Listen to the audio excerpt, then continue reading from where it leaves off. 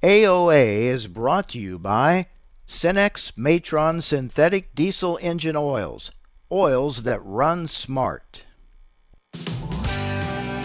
Informing America's farmers and ranchers. This is AOA, produced by the American Ag Radio Network. Here's your host, Mike Adams. Hello, folks, and welcome to Friday's Adams on Agriculture. I'm Mike Pearson, sitting in for Mike Adams. Today, we are going to be talking with Jacquie Holland of Farm Futures about the move in fertilizer prices that has been quite drastic over the past month. Then Scott Gerlt, the economist, the American Soybean Association, is going to join us. We're going to talk about how all of these new soybean processing plants opening up across the country might benefit soybean growers long term. In the third segment, we're going to go to Washington, D.C. with Jacqui Fatka. She's the policy editor at Farm Progress, and we're going to talk about some of the things that are happening there in the nation's capital. And at the end of the show, we're going to chat with Chad Ingles. He's a farmer in Northeast Iowa, Randalia, Iowa, and he's going to tell us how harvest is going in his part of the world. Thanks for taking the time to join us today, folks. Let's get started talking fertilizer. Jacquie Holland from Farm Futures joins us now. Jacquie, that market is hot and has been for 2 weeks. Is natural gas still the primary driver of costs in the fertilizer specter? Yes, Mike, it definitely is. In Illinois, we saw updated prices come out from Illinois' USDA branch of the AMS yesterday, and we saw a 33% increase in anhydrous ammonia prices over the last 2 weeks. That places average Illinois anhydrous ammonia prices at $1,135 a ton, which is over 2.5 times the price it was this time last year.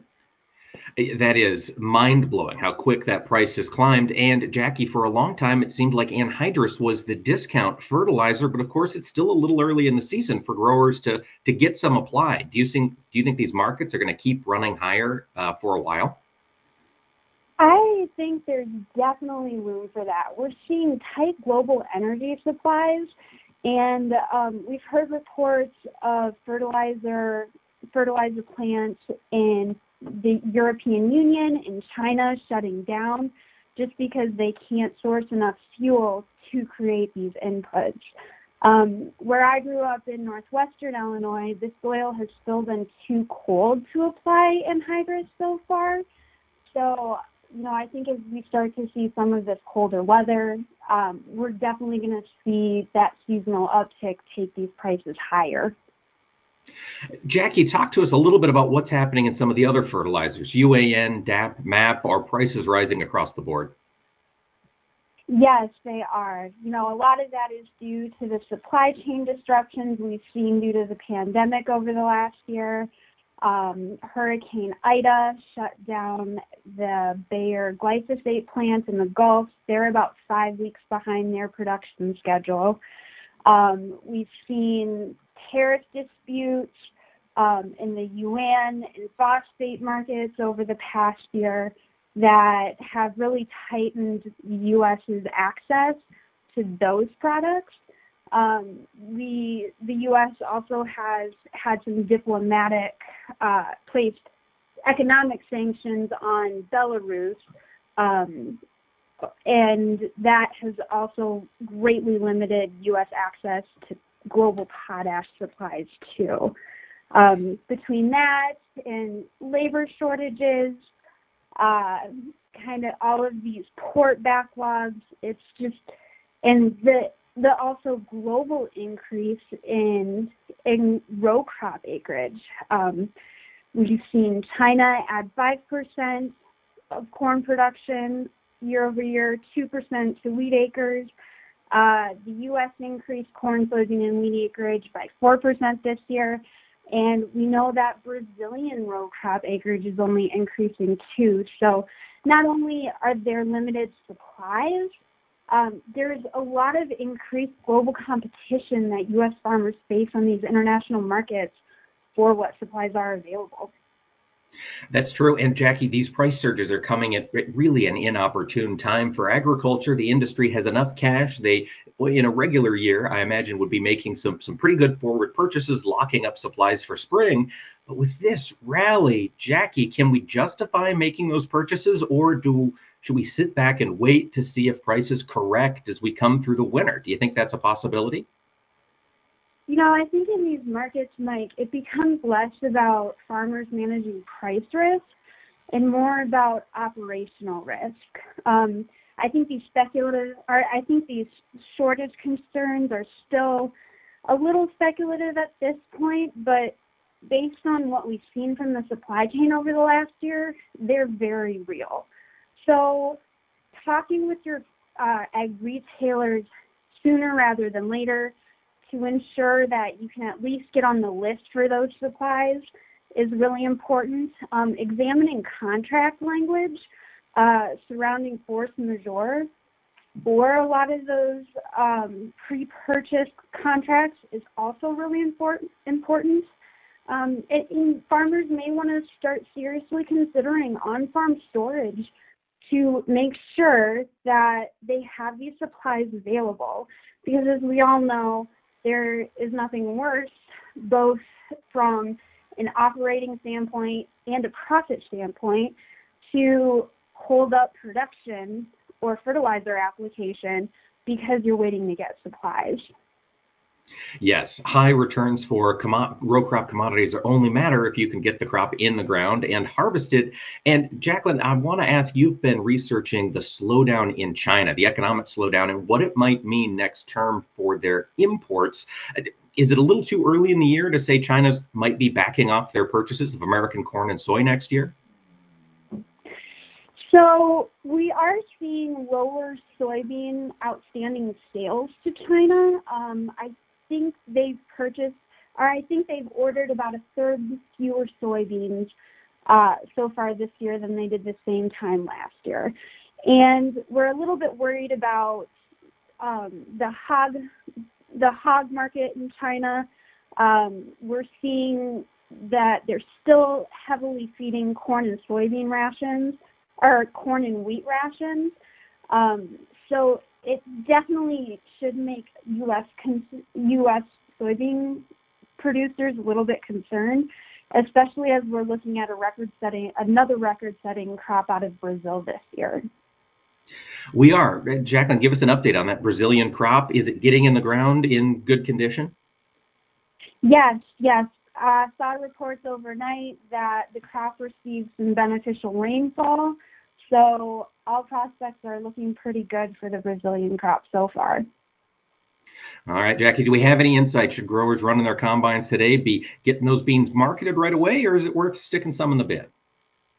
Absolutely. And I think farmers are already being very proactive about selling beans. I'm hearing on the cash markets that river terminal supplies are really starting to bulk up because farmers are really not even giving those beans time to sit in their bins this year. A lot of those beans are being shipped directly into the export market, which is good for growers because with these higher fertilizer prices, we really need to be locking in those 2022 profit margins sooner rather than later. Sell when you can, not when you have to. Jacquie Holland from Farm Futures, thanks for taking the time to talk to us this morning. And folks, stay with us. When we return, we'll talk to Scott Gerlt of the American Soybean Association. AOA is brought to you by Cenex Premium Diesel. Cenex Premium Diesel. Diesel that doesn't mess around. Choose the proven performance of the Roundup Ready Extend crop system, featuring high-yielding Extend Flex soybeans and the exceptional weed control of XtendiMax herbicide with Vapor Grip technology. Elite genetics, triple herbicide tolerance, flexibility that delivers results, backed by 25 years of innovation. That's the Roundup Ready Extend crop system, the system of choice. XtendiMax is a restricted-use pesticide. Always follow stewardship practices, all pesticide label directions, and check with your state pesticide regulatory agency for specific restrictions in your state. They say if you listen hard enough, you can hear the corn grow. It's true. When you're out in the field, you understand its challenges and what it needs to thrive. Channel seedsmen bring insights from the field to our team of Bayer plant breeders. Their knowledge inspires our product development. From your best ground to your most challenging conditions, our products are designed to perform in your fields. Visit channellistens.com to see our latest innovations. Always read and follow IRM where applicable, grain marketing and all other stewardship practices and pesticide label directions. These acres you've put your life into, your view each harvest morning. While the ag industry changes, this land is meant to be here for your grandkids and then theirs. That's why ADS and drainage contractors across the nation are doing our part to protect America's farm families. We're proud to provide water management solutions that make family farms like yours more profitable, now and for generations to come. Learn more about how we keep families farming at adspipe.com. I've been farming my whole life. I don't need somebody to come out here and state the obvious. I don't need anybody to explain my farm to me. My local co-op works with CHS, and they know what I need when I need it. A global network of support, Local expertise. and valuable market options. We need a co-op that's here for us. So we can own every day. When you're an owner of a local cooperative connected to CHS, you get local expertise, a proven, efficient supply chain, and global market access. Learn more at cooperativeownership.com. You are not your diagnosis. A medical chart is not your identity. And vision loss does not define you. Your drive shows who you are. And you are not alone. Because we are driven too. To be a beacon of strength. A champion of courage. An advocate for hope. You are not alone. Because we are stronger together. We drive the research for the cures we are finding. We're fighting macular degeneration, retinitis pigmentosa, Usher syndrome, and the entire spectrum of blinding retinal diseases. We fund. We fight. We win. We are the foundation fighting blindness. Together, we are fighting blindness. Join the fight at fightingblindness.org. AOA is brought to you by Cenex Premium Diesel. Cenex Premium Diesel. Diesel that doesn't mess around.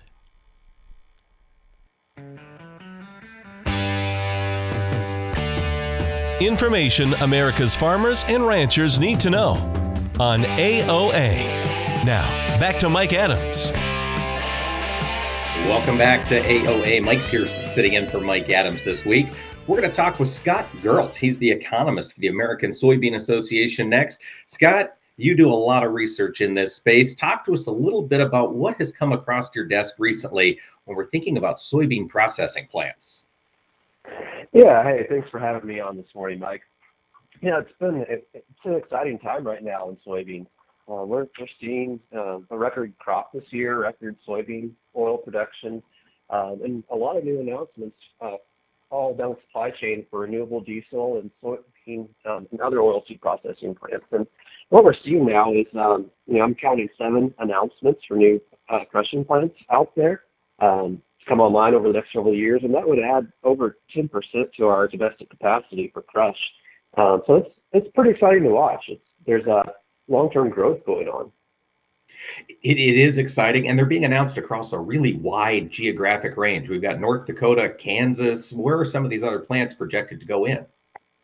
Yeah, so you mentioned 2 there. Iowa, and Illinois, and Minnesota is where the other ones are with tracking. And the Kansas one was just announced a couple of weeks ago. The North Dakota plant, that would be the first plant up there. So it is quite a bit across the soybean producing region.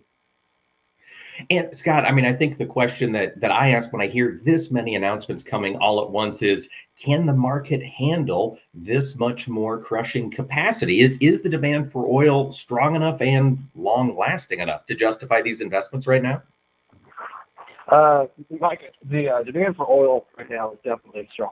I do believe it'll be long lasting enough as well. So basically, soybean crushing margins are very high right now. Your listeners have probably heard about the growth of renewable diesel that's being in the California market. That's actually soybean oil has become 50% of the value of the crush, where it's historically is 30-35%. And so the market is asking for more soybean products to be available. And so this is a response to that. With those renewable diesel plants being built, that's going to be some long-term demand. And so I think there's going to be long-term needs domestically. And, over 10% growth in the crush is great. That's a lot. But that's still, historically we've still exported, 60% of our beans. So there's a lot of beans here that can be crushed.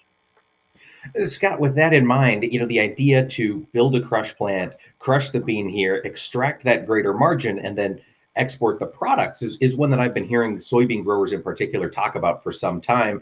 Is that still a model you think the industry should pursuing? Is there even more capacity for crush plants looking down the pipe into the future? Yeah, so a lot of this growth is being driven by the oil, the domestic demand for the soybean oil. So I think that will be staying here. Soybean oil, there's just a lot of demand for that, honestly. A lot of these renewable diesel plants that are being announced, some of those aren't going to be able to be built just because of some of those constraints. Now, the meal side gets a little more interesting, and I think it's kind of an open question where some of this meal is going to go. It'd be great if we could keep some of the value from crushing here at home. But there's so many animals here domestically, and we want to feed those. But at some point, if we expand crush a lot, we're going to have to think about sending some of that meal abroad. Certainly. We were talking with Jim Sutter on yesterday's episode about the demand that's growing for beans and bean meal in what would have been unlikely places. He mentioned Egypt and Bangladesh. Are there other places around the world you're watching which could be a market for this new domestic meal production that's coming online? Yeah, and Jim Sutter is definitely the expert in that. And those are two I would name.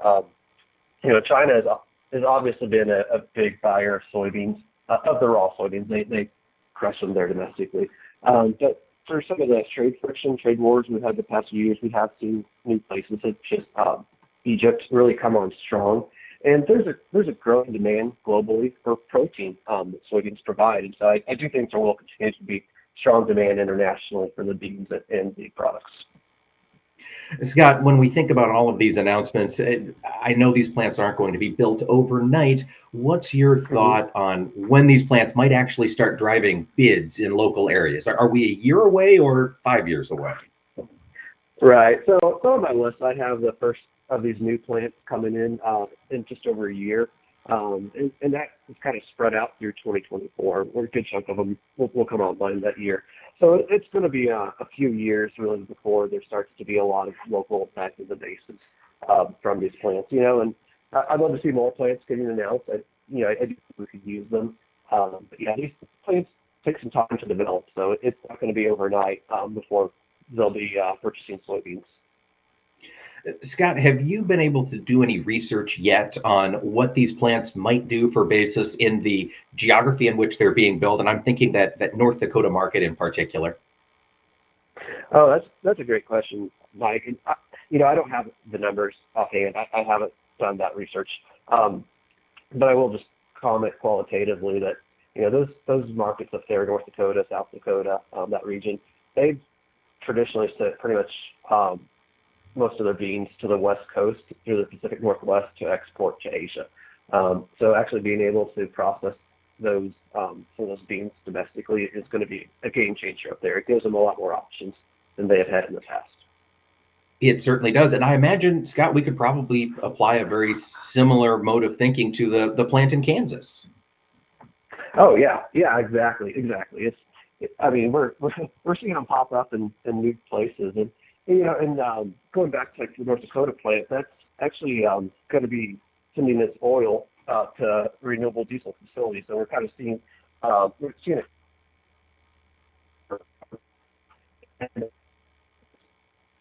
Years, renewable diesel plants come online. They're looking for dedicated sources of oil, and so it's been an interesting phenomenon to see some of these paired up with renewable diesel plants. It certainly is. But even when they're producing that oil for renewable diesel, there's still meal coming out of those plants. Scott, we have watched this meal market rise and fall quite sharply over the past year. As these plants come online and those meal volumes increase across the country. This could also be a win for American livestock producers. Oh, absolutely. Absolutely. That's a point we've been making too is, the increase in demand for oil is good for livestock producers. It's good for meat consumers because it's, while we've seen oil prices go up, like you mentioned, we really haven't seen the same for meal. Meal is relatively cheap right now. And so that's definitely a win. One side of the beam, the oil, there's a lot of demand for its lower carbon intensity than petroleum fuels. And for the consumers, but also for the livestock producers and meat consumers. Indeed. So when those plants start to come online, Scott, and this meal starts to make its way out there into the countryside, I'm assuming it's still way too early. We're still a year or two away from being able to determine what kind of impact that might have on meal pricing, would you say? Yeah, I think we're a little early. I mean, we could run some numbers through some economic models, but it's I don't know that anyone has exactly looked at what the price effect will be, to my knowledge. But yeah, it will help. It will help provide more affordable, cheaper, all else equal, to livestock producers out there.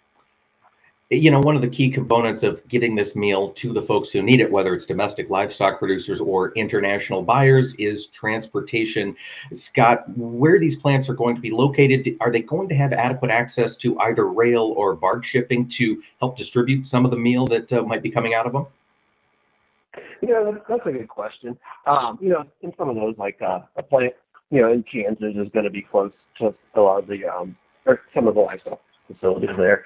When you get to Iowa, especially Illinois and Minnesota, you're getting into kind of pork producing region. So that's probably not much of a concern. The North Dakota plant, I have not actually looked to see what rail facilities they would have close, but they would obviously need some to transport that meal to more of the livestock centers. So, it's a very important point. There has to be good access for that meal because the meal is 80% of the soybean by weight. So even if you have a renewable diesel plant next door, you're still going to have a good chunk of that bean that's going to have to be sent off to livestock. And Scott, I think the final question is all of this enthusiasm for renewable diesel, is it just a fad, do you think, or will this demand be here to stay? I'd like to think it's here for a while. There's pretty substantial investment going on, so I think there is a lot of commitment out there to this. This is being driven by the California market largely, and some other incentives. And so I do think that right now the demand is for lower carbon fuel for reduced greenhouse gases. So I'm optimistic that this will continue for quite a while. Optimistic that it'll continue for a while and be a benefit to American soybean growers. Thanks to Scott Gerlt from the American Soybean Association for joining us this morning. When we return, Jacqui Fatka, the Farm Progress Policy Editor, will join us to talk about what has happened this week in D.C. AOA is brought to you by Cenex Premium Diesel. Cenex Premium Diesel.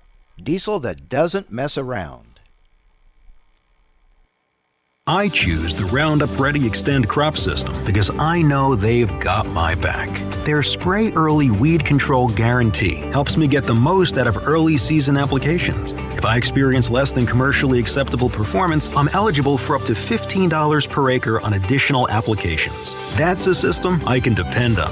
The Roundup Ready Extend crop system. See program details at SprayEarlyGuarantee.com. Guarantee is subject to program restrictions. Always follow pesticide label directions. They say if you listen hard enough, you can hear the corn grow. It's true. When you're out in the field, you understand its challenges and what it needs to thrive. Channel Seedsmen bring insights from the field to our team of Bayer plant breeders. Their knowledge inspires our product development. From your best ground to your most challenging conditions, our products are designed to perform in your fields. Visit channellistens.com to see our latest innovations. Always read and follow IRM where applicable, grain marketing and all other stewardship practices and pesticide label directions. You're listening to AOA. I'm Jessica Benson. It's a bit of a mixed start for grain and livestock futures this morning, with the wheat complex ultimately leading grain futures. And as volatility continues, corn futures are firm to begin today as harvest presses on in the center of the country. And as inflation fears widen, funds appear to be taking on more risk in commodities as open interest has increased lately. Soybeans suffered a bit of a pummeling yesterday, but soybean export sales for last week were huge at 105.6 million bushels, which is the largest since September 2020, and China was accounted for a good percentage of those sales. It's a strong start for wheat today, and world wheat exports continue to move higher, and world importers are not dissuaded by those recent high prices. On the Board of Trade, December corn is up 6 at 538 1/4. November soybeans are up 1.5 at 1225 1/2. December soybean meal is up 220 at 326.20 a ton. December soybean oil is up 5 points at 62.63. December Chicago wheat is up 16 3/4 at 758. December KC wheat is up 24 1/4 at 772, and Minneapolis spring wheat for December is up 19 3/4 at 1005. Hog futures are leading the livestock complex to start this morning, and the hog industry is working through the number of hogs readily available to the market, with numbers expected to tighten by the end of the year. But hog numbers are still pretty large and may remain that way through the end of the year before supply will tighten and demand will improve. That cattle on feed report today could show a surprise in numbers, which would cause traders to react positively. But even if cattle on feed numbers come in as expected, it will still be the second largest number on record, leaving a lot of beef available to the market. On the Board of Trade, December live cattle are up 2 cents at 129.57. November feeders are down 40 cents at 158.67, and lean hogs for December are up 75 cents at 73.95. You're listening to AOA. I'm Jessica Benson. Hey, Dad. Your prescription will be ready in just a minute. Hey, Dad, your laundry will be ready in just a minute. Dad, your lunch will be ready in just a minute. Hey, honey, why don't you take a minute? When you help care for a loved one, you give them as much time as you can, making sure they're safe and comfortable. But it's just as important that you take some time for yourself. At AARP, we can help with information and useful tips on how you can maintain a healthy life balance, care for your own physical and mental well-being, and manage the challenges of caring for a loved one. Because the better care you take of yourself, the better care you can provide for your loved one. Thanks, Dad. Thank you. You're there for them. We're here for you. Find free care guides to support you and your loved one at aarp.org/caregiving. That's aarp.org/caregiving. A public service announcement brought to you by AARP and the Ad Council. AOA is brought to you by Cenex Matron Synthetic Diesel Engine Oils. Oils that run smart. Information America's farmers and ranchers need to know on AOA. Now, back to Mike Adams. Welcome back to AOA this morning. Mike Pearson here, sitting in for Mike Adams this week. We appreciate all of you taking the time to tune in to us today. We're going to go to Washington, D.C. next. We're going to talk with Jacqui Fatka. She's the policy editor at Farm Progress. Jacqui, there was some movement in the House yesterday on a bill to create a cattle contract library. Can you tell us a little bit about what was passed yesterday? Yes. Well, thanks so much for having me, Mike. It's always great talking with you.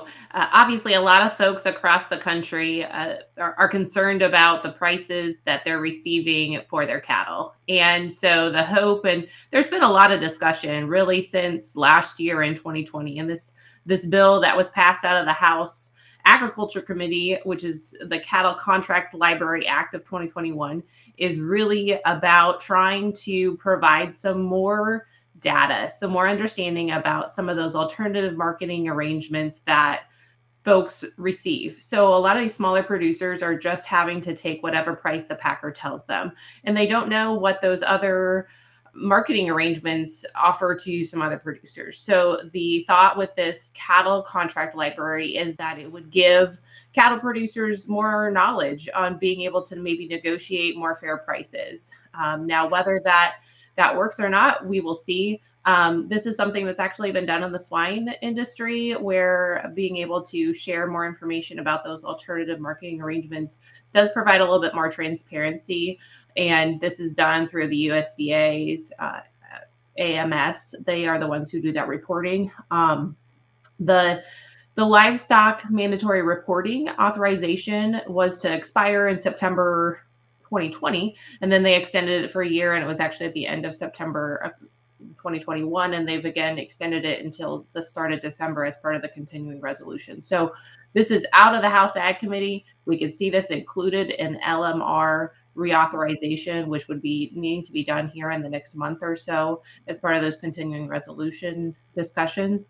And then we'll see if it does provide the transparency that's really desired in this industry. So, Jackie, this cattle contract library, this would basically be if I'm a feed yard in Kansas and I have negotiated a grid arrangement with the packer that we're selling fat cattle to, basically that arrangement that I've lined up with the packer would be filed with the USDA, and that would allow other producers to see my contracts. Is that how this is going to work? So your contract conditions might be, but it's not going to say X feedlot was the one that obtained this price. But the thought is having a whole library, basically having a whole listing of all of those prices, that it would allow that smaller producer to say, hey, well, you offered 110, 120, and 125 to these feedlots. I would like 120. I feel like that my cattle meet that description, and so that's part of how they're hoping that this would kind of help provide some leverage for independent producers. The question is, there is a lot of data that's actually already available, and so there is a lot of data out there. How producers use that's one thing that they're hoping to shine some more light on it, but they're not going to call out. But that's a fear. The fear is that you're going to actually harm those folks who do have these marketing arrangements. And a lot of folks in the cattle industry do have some of these arrangements, especially in the South. And so this also brings in, there's some other proposals on the table on increased cash sales. Senator Grassley in Iowa, along with John Tester out of Montana, have called for a 50-14 plan, they call it, which would require more cattle be sold on the cash market. Because even if we might know all of these folks who are we have a better idea of the prices, right? If we don't have more being sold on the cash market, then maybe that information isn't as useful. And so there's a lot of cattle groups who do support this cattle contract library. RCAF is actually one of them who have decided that they don't support this. And that part of it is because just by increasing the volume in the price discovery market and decreasing the volume of contracted cattle, that actually might have some, they see that as a better way to improve some of the problems in the market right now, which overall the problem is that we're seeing really high beef prices at the grocery store, beef box prices at the grocery store, but cattle producers sometimes are not able to capitalize on some of that. And so the question is, are packers taking advantage of folks, or is there other factors at play? Yeah, and you mentioned RCAF not supporting the cattle contract library. However, NCBA, National Cattlemen's Beef Association, American Farm Bureau, U.S. Cattlemen's Association, the Farmers Union, and the Livestock Marketing Association have all come out in support of this thing. Jackie, do you think that gives it enough political firepower to make it into that mandatory reporting reauthorization? I think so. And, this is a bipartisan bill that has folks on both sides of the aisle from different parts of the country. It's actually introduced by Representative Johnson from South Dakota and from Sellier from Texas. And so very different cattle producing regions, right? And it's bipartisan. You have a lot of folks who have been with them. And this is actually something that came out of a USDA report that was not influenced by politics. It was just looking at what happened in July 2020. They had a kind of an overview of some of the issues that were impacting the cattle market. And this was one of the suggestions that came out of that, was to have a cattle contract library to kind of try to shine a light on what's going on. And then maybe that's a first step. And I think everyone knows that there is no one single solution that's going to fix the cattle market. And this is a step in the right direction. And so hopefully, yes, we might see this included in LMR and start to see whether that addresses some of the concerns, and then they can build on it from there. And so once we do maybe see this in place, then that provides that foundation for whether there needs to be future steps in additional directions. Okay, and on Monday, Senator Charles Grassley, sponsor of that 5014 bill, will be with Mike Adams on Agriculture, so do be sure to tune in. Jackie, I want to take our focus back to the thing that has been using all the headline space for the past 2 months. It's the infrastructure bill and the budget reconciliation. Both, it seems, have been on hold this past week. Has anything materially changed with either of those two programs as we maybe proceed towards a vote? So a lot of discussions. President Biden has been very active in trying to come up with a solution of how to get this across the finish line.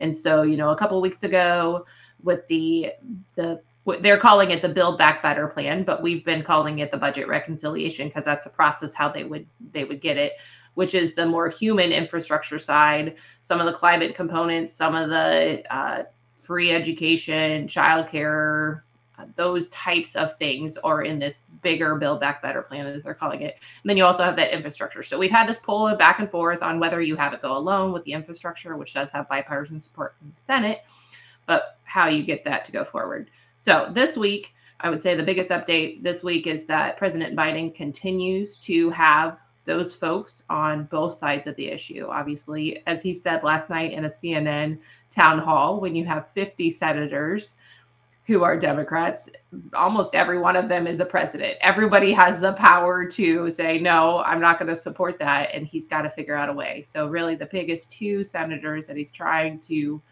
woo to support the provisions include Senator Manchin from West Virginia and Senator Sinema from Arizona. And that getting them to support, it's now we're trying to tweak away at that. He's very hopeful. Jackie, I know you've written about this. We've talked about it on the show before. The IRS monitoring of bank accounts that have a value of more than $600, getting those total inflows and outflows reported. I've seen a lot of people talking about that. Is there any chance that's going to come out of the bill? Have we heard anything from the folks in D.C. on that change in wording? Fingers crossed. I think it's crazy. That's why I wrote my DC Dialogue blog about that this week. I've kind of been sitting on it, hoping that we'd hear it actually get pulled. I will say that there's been a bill in the Senate by Senator Ernst from Iowa, that was introduced this week to actually, if it is included in whatever final package, this bill that she introduced actually prohibits IRS from enforcing it. So she's trying to kind of be proactive. There's also some action on the House side, similar fashion to try to prevent this from going into effect. So nobody wants to see that. It's not going to help anything. They're trying to crack down on those folks who may not be paying their taxes, but we know, especially for farmers, $600 deposited in or out of your account, withdrawn or put in, that impacts everybody. Yes, it certainly does. Jackie, do you think we're going to get a vote next week on either the Build Back Better or the infrastructure plan, or are they just going to keep kicking this can down the road?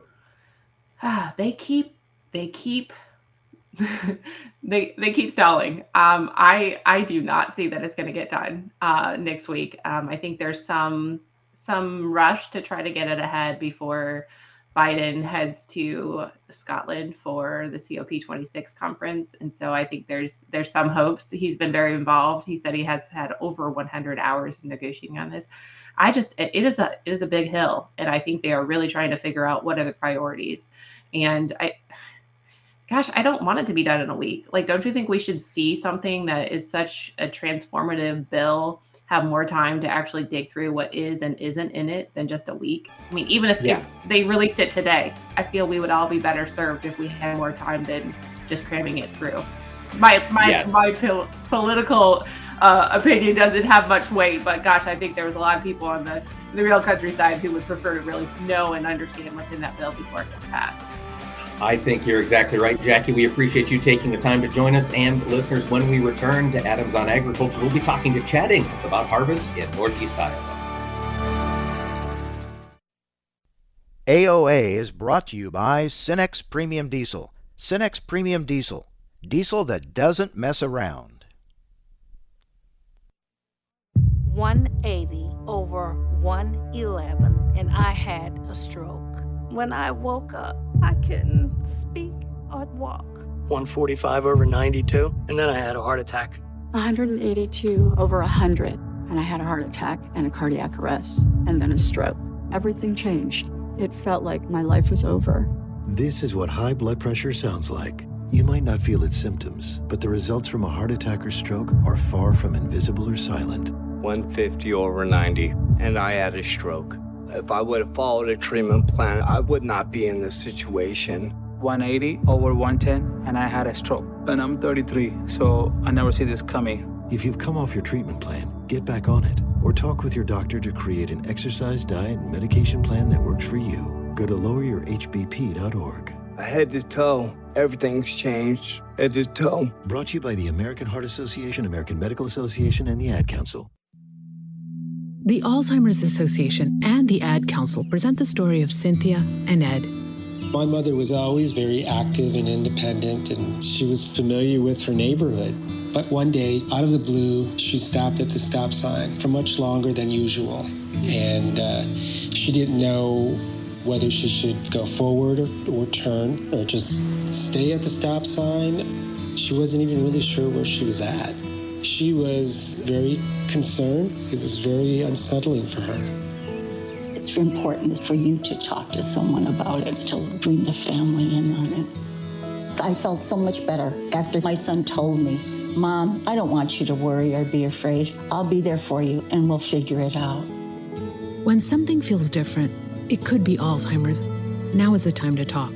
Visit alz.org/ourstories to learn more. A message from the Alzheimer's Association and the Ad Council. When it comes to maintaining your equipment, look to FS for products you need to keep it running efficiently and smoothly. If your equipment is newer and requires diesel exhaust fluid, FS and many local fast stop locations have it in convenient jugs or in bulk. If you need dispensing equipment for your shop or garage, our knowledgeable energy specialists can help with that too. FS, the people and the products to take you further. Go further with FS. Visit gofurtherwithfs.com for more information. Why do I plant NK seeds? Because every seed's an investment, and I don't gamble on my farm. Out here, every seed's gotta earn its acre. That's why I need corn and soybeans that deliver the results I expect. And it's why I always make room for elite performers from NK, because every investment owes me a return, and success matters.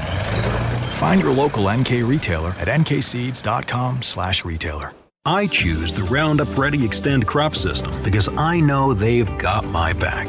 Their Spray Early Weed Control Guarantee helps me get the most out of early season applications. If I experience less than commercially acceptable performance, I'm eligible for up to $15 per acre on additional applications. That's a system I can depend on. The Roundup Ready Extend crop system. See program details at sprayearlyguarantee.com. Guarantee is subject to program restrictions. Always follow pesticide label directions.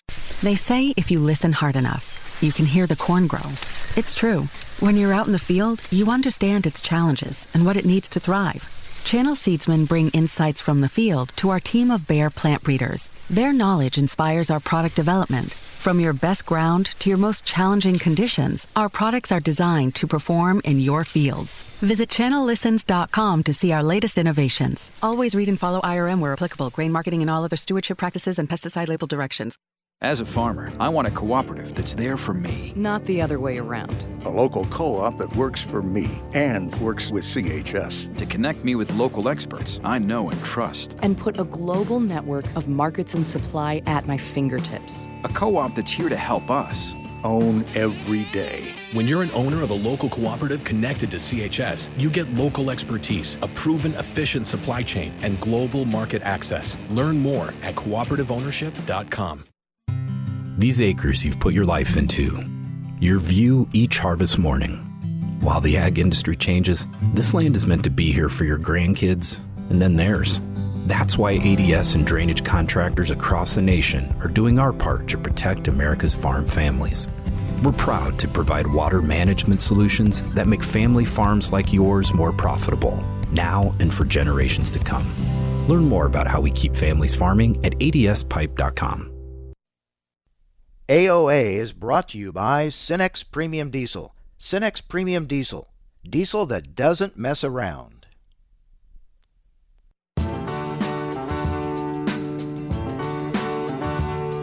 Information America's farmers and ranchers need to know on AOA. Now, back to Mike Adams.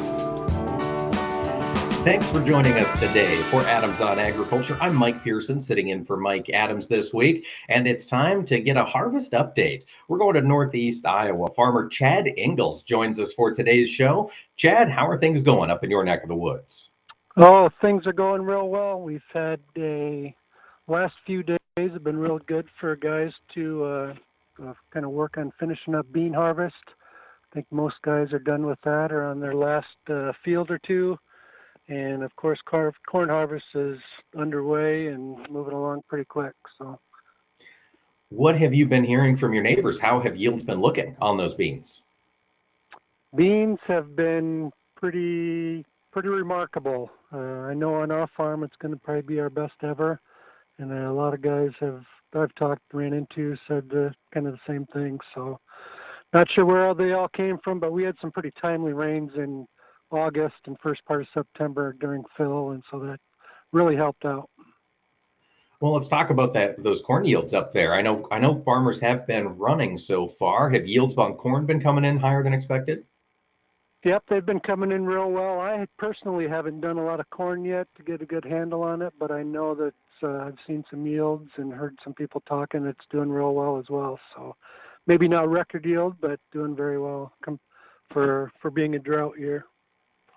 Chad, you're not just a farmer. You're also a member of the Iowa State House. And this past year, you introduced the Butchery Innovation and Revitalization Program. Was signed into law. I know it's open now. Give our listeners an update. What does that program do in the state of Iowa? Yep. So that's a program that provides grants up to $50,000 for small and medium-sized lockers across Iowa.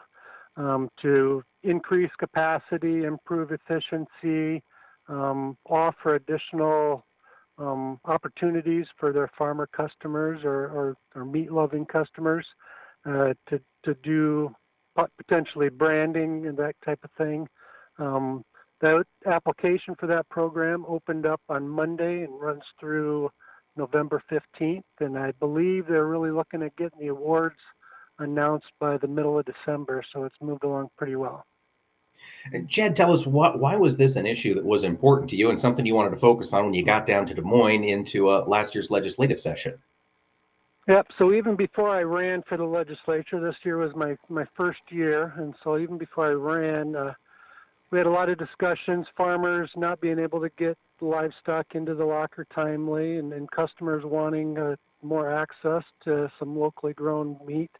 And of course, during the initial stages of the pandemic, lockers were just swamped, and so we really looked at needing more capacity. During 2020, Iowa, through the CARES Act, provided about $4 million to lockers, averaged about $30,000 per locker that they received to buy equipment, to do upgrades. But through that process, we found out that there was probably at least another $3 or $4 million more of need or interest out there. So that's where this legislation kind of came from. And you're a small meat producer as well. Can you talk a little bit about the operation you have, direct retailing pork and other things?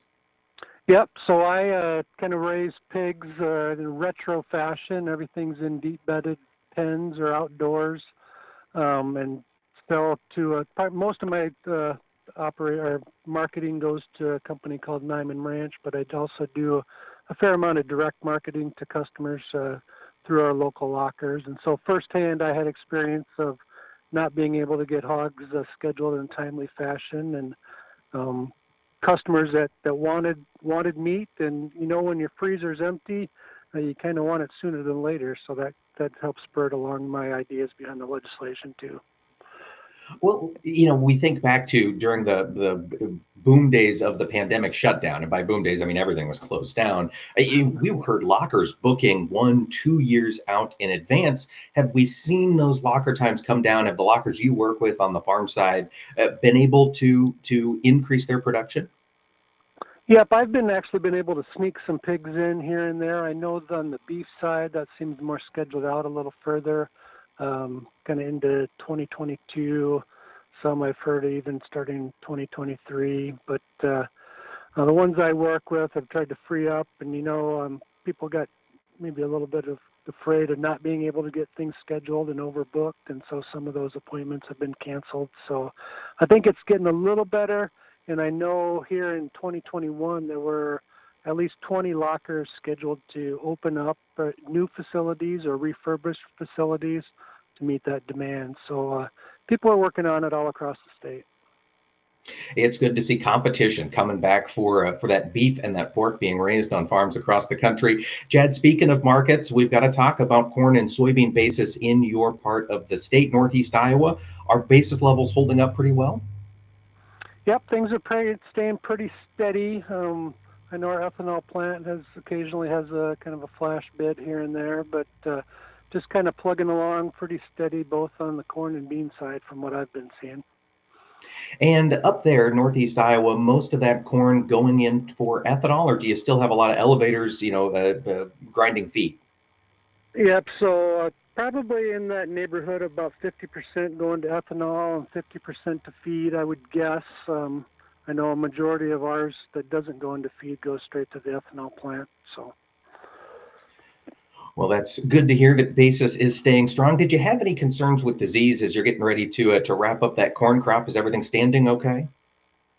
Everything's standing really well. Here in September, we did have a wind event go through just kind of south and west of me. So there were some fields that were laid down pretty well. And those guys are getting after that to try to get that picked up. But the majority standing really well so far, but we'd like to get it out of the field sooner than later. Well, we'll let you get back to work. Chad Ingles, thanks for taking the time to talk to us today. Hey, thanks, Mike. Good to talk to you. And folks, tune in on Monday. Mike Adams will be back behind the microphone, and he'll be talking with Sarah Wyant, John Baranek about weather, and Iowa Senator Charles Grassley will be joining him. So tune in on Monday to Adams on Agriculture. Have a good weekend.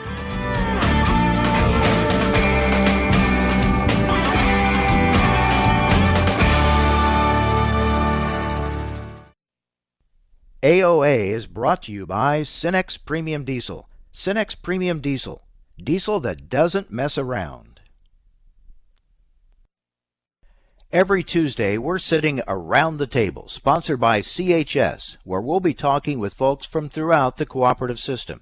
Join us as we discover what makes cooperatives unique when there are more options to do business with than ever before. We'll learn how farmers and ranchers like you benefit from a system where decisions are made by the members that own it. Tune in every Tuesday for Around the Table or visit cooperativeownership.com to learn more. These acres you've put your life into, your view each harvest morning. While the ag industry changes, this land is meant to be here for your grandkids and then theirs. That's why ADS and drainage contractors across the nation are doing our part to protect America's farm families. We're proud to provide water management solutions that make family farms like yours more profitable, now and for generations to come. Learn more about how we keep families farming at adspipe.com.